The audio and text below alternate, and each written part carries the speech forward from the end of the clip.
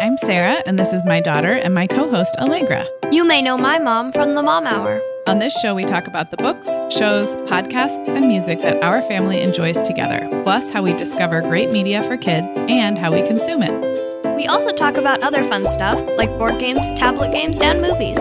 Today's episode is all about getting travel inspiration from the media we consume. Come on, Mom, let's get started. Hey, it's episode 32, and as you just said, we're doing the travel inspiration that we get from media, so like books and TV shows and movies.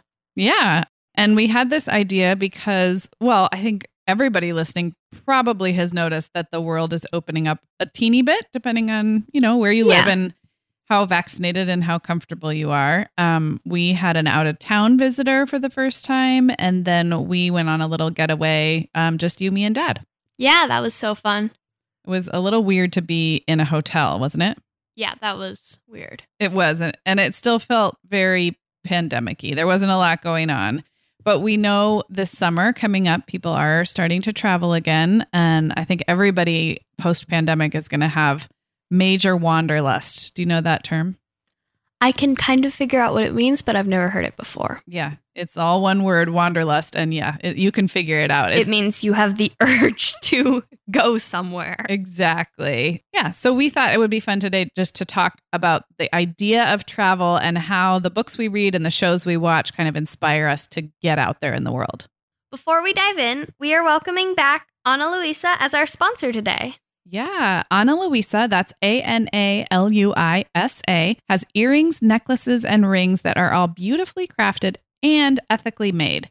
So, Allegra, that means they offset 100% of the carbon emissions related to the production of their jewelry. And, you're coming up in a time where that kind of sustainability and responsibility is really important. So I think it's really cool. Yeah, I didn't realize that a lot of jewelry manufacturing creates unnecessary waste, but Ana Luisa produces their pieces with limited batches with the highest production standards, and new designs come out every Friday, so you can always see what's new on their site. Right now, Ana Luisa is offering our listeners 10% off when you use the link right in our show notes. And since their pieces start at $39, they're already really affordable. I love the Mara Onyx ring, which is adjustable, so that's cool. So you don't even need to know your ring size.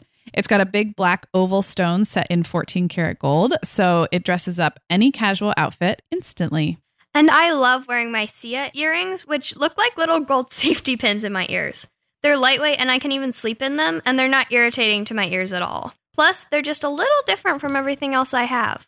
If you want to treat yourself or your daughter or any other special person in your life to a beautiful necklace, ring, or pair of earrings, visit our special link to get 10% off. It's www.analuisa,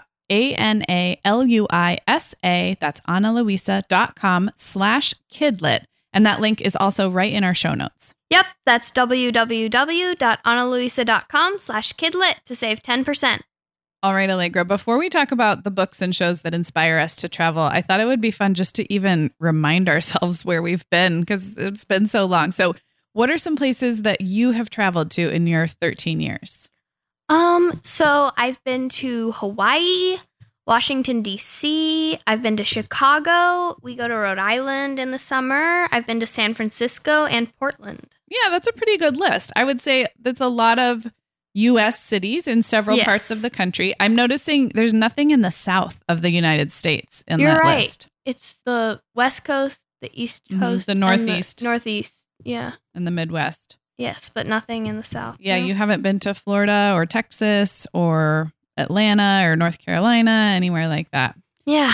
Lots of traveling left to do for you. And you have never been to another country. Is that correct? I'm asking you as your mother. That is correct. I have not secretly been away. Overseas? Yes. I was trying to think of Canada or Mexico, but I don't think so. I went to Canada when I was pregnant with you, but that's about it. And Ireland, actually, when I was pregnant with you.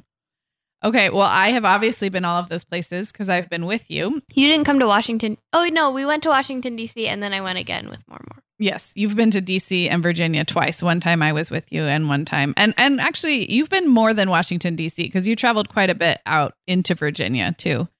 Okay, well, I've been to all those places, plus England and Ireland and Scotland, and I've been to Italy and France. I've been to a few other European countries, but very briefly, Germany and Switzerland. I think that's it.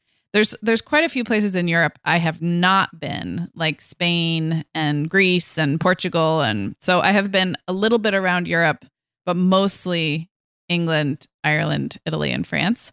I've been to New York and Boston and lots of short trips to cities around the U.S. I won't name them all, including, parts of all different parts of the U.S., but there's lots of places I haven't been yet either. And of course, nobody's traveled anywhere in the last year and a half. So the last place I traveled, well, we all went to Portland in the winter before COVID. And then I was in Nashville and Orlando, I think, right before COVID in that fall of 2019. So yeah, ready to get back out there. So what are some places you would like to visit in the future? Well, I'd really love to go out of the country. I've always been interested in other countries, like international. Mm-hmm. So I'd like to go to England. I've always been interested in England for some reason.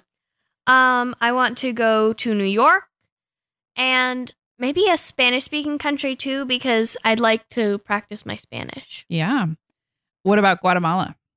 Yeah. That seems like the most obvious place to go for a Spanish-speaking country because of how often my grandparents go there. Yeah, they do. So that's an achievable. Actually, I have been to Guatemala. I didn't put that in my list. I went there my senior year of high school. And that's the only Central American. I have been to Mexico, but I've also been to Guatemala. I've never been anywhere further south, so nowhere else in Central America or South America.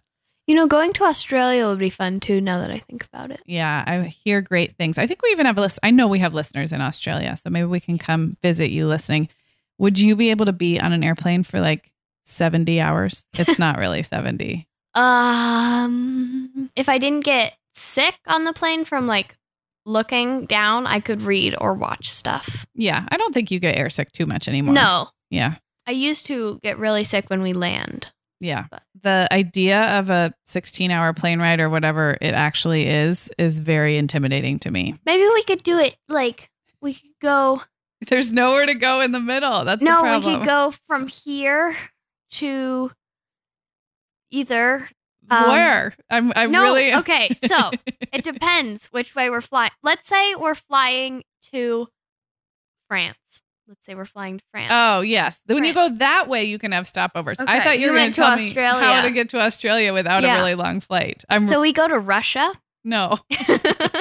We fly to Alaska and stay in Alaska for a couple days. We fly to Russia, and then we fly to India, and then we fly to Australia. Well, and we stay a couple days each month. Indirect. And we get to go to Alaska, Russia, and India, or somewhere else before Australia. Yeah. Well, okay. That sounds expensive. But that's my plan. But you could break up the long flight. I agree. Yes. If you did that. Okay. Well, I have lots of places I would like to visit. In the continental United States, some places I have not been. There's places like on the Atlantic coast, like North Carolina and South Carolina. Charleston is supposed to be really beautiful. There's just like a whole section of the mid-Atlantic and Southeast that I haven't spent a lot of time in that I think would be really fun. I would like to go overseas again. I would love to go to Spain. Yeah, there's a lot. I mean, I could be convinced to go a lot of different places. It feels like not quite yet. I don't feel quite ready yet, but it's exciting to think about. So let's talk about books a little bit. You read a lot. I know you've read a lot of historical fiction, not so much recently, but the last few years. And that's different because you can't go back in time, as we've discussed. Yes. But sometimes those books they take place in a place that still exists, even if the time was different.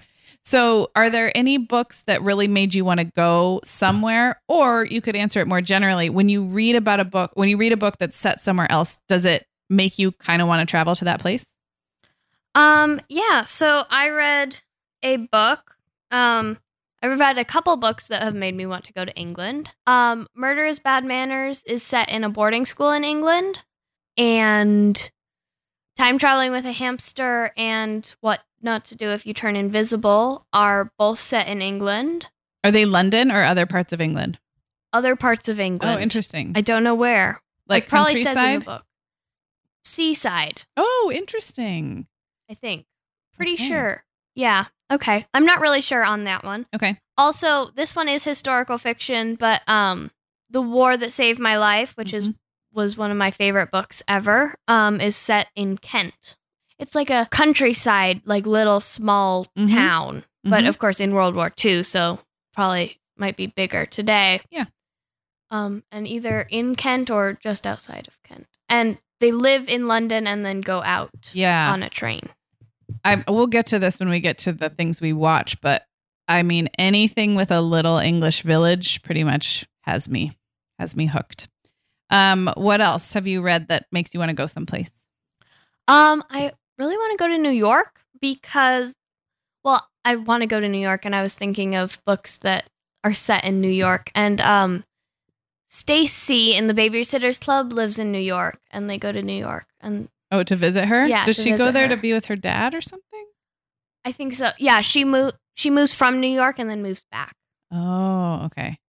Okay, well, I'll jump in with New York because that was a big part of my growing up is any book set or actually any movie or TV show set in New York has always kind of had my heart. And I've actually been to New York several times. I mean, I have been to the city and I've walked around and I've stayed with friends. And so it should have kind of lost its magic for me. But in my mind, it's like New York is a fake place that only exists in books and movies. And I think I just read... And like the place you go is somewhere different. Yeah. And I think I just read so many books set in New York City from childhood on up. And the whole idea of like living in an apartment and like going down the elevator and walking everywhere is just so different from how I grew up that it's not so much that I want to travel there because I actually have traveled there. It just feels like romantic, not in the romance sense, but you know what I mean? Mm-hmm. And what's funny about that is I grew up here in Santa Barbara, which, as you know, is a very beautiful part of California that to a lot of people all around the country where we live feels fake and magical because we can see the ocean from most of our town. Like we live in a place that looks like a picture postcard. And so it's funny that I have that same feeling about New York and to some degree surrounding areas. Like I remember reading books that would take place like in the Hamptons or in Brooklyn, like New York adjacent places, or even in Boston. And they felt like unreal. Like this only exists in a movie or in a book. So I still feel that way a little bit. And yeah, it always makes me want to travel to those big walkable cities. Another book that made me really want to go to a place is the book called The Library Book by Susan Orlean. It's a nonfiction book, but it digs in so much detail about the Central Library in downtown Los Angeles, which is only an hour and a half, 2 hours from where we live. But that book really made me want to go to the place she was writing about. And that's a nonfiction book. But yeah, I definitely can get the travel bug based on things I've read. Other books set in Ireland or Scotland, especially if they're set in kind of small towns, is another one that feels like it would be fun to travel there. Should we talk about movies and shows? Yeah. Well, in some ways, this is more obvious because you can actually see the places, right? Yeah. I can start. And yeah, sure. I mean, the obvious one would be watching anything that is actually meant to make you want to go to a place, like a travel documentary or something that's really set in a place. Recently, Dad and I watched Stanley Tucci's food documentary about Italy. I think it's called Discovering Italy. I'll link it up. But it's produced by CNN and hosted by Stanley Tucci, the actor. And it's interesting because part of it was filmed before COVID and part of it was filmed mid or, I guess we're not really post-COVID yet, but Italy had a terrible time early in the pandemic. So that part was kind of interesting. But he goes to different regions of Italy and samples the food and talks to the people. And I think anything with food and culture and then seeing the towns and stuff. I mean, I could probably want to go literally anywhere if I watch a documentary like that. The other one we watched that was kind of like that was the and you watched some of the episodes with us, starring Padma Lakshmi, the host of Top Chef, but she went around the United States talking to different cities and different immigrant communities, talking about basically immigrant food that has shaped American cuisine. And that one was really good too. That one is called Taste the Nation. So yeah, I guess for me, if there's a well-filmed documentary that involves food and culture, I will want to go to there almost no matter where it's from. So what about you? What have you watched that's made you want to go to there? So I think at the beginning of COVID, when I was still on Zoom school, maybe, I can't quite remember the timing, but we lived in this house. I watched this show called The Aquarium, and it's about like the behind the scenes of the Georgia Aquarium, which is one of the biggest aquariums in like the Northern Hemisphere or something like that. And it was really cool. It made me want to work in an aquarium for a short amount of time. And so, yeah, I want to go to the Georgia Aquarium or an aquarium in general. Mm-hmm. And also, I watched the documentary Billie Eilish, The World's a Little Blurry. And it made me want to go to a big concert with a bunch of people jumping around and singing. It's not really a travel destination, but I guess it is a little bit. It is. Because they don't just have them in your neighborhood. And no, you have to go somewhere. You have to go somewhere to a big arena concert or a big music festival. So yeah, put that on your bucket list. I really want to do that, especially one by Billie Eilish, because that's all I listen to right now. Yep.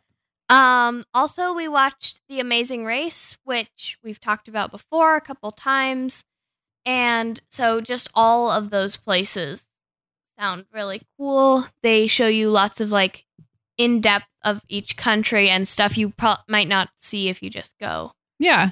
And they're doing like challenges and sometimes they're in very, I don't know, kind of difficult or crowded or difficult to navigate places. So it's not glamorous. It's not like watching a travel show where it's meant to be a tourism brochure.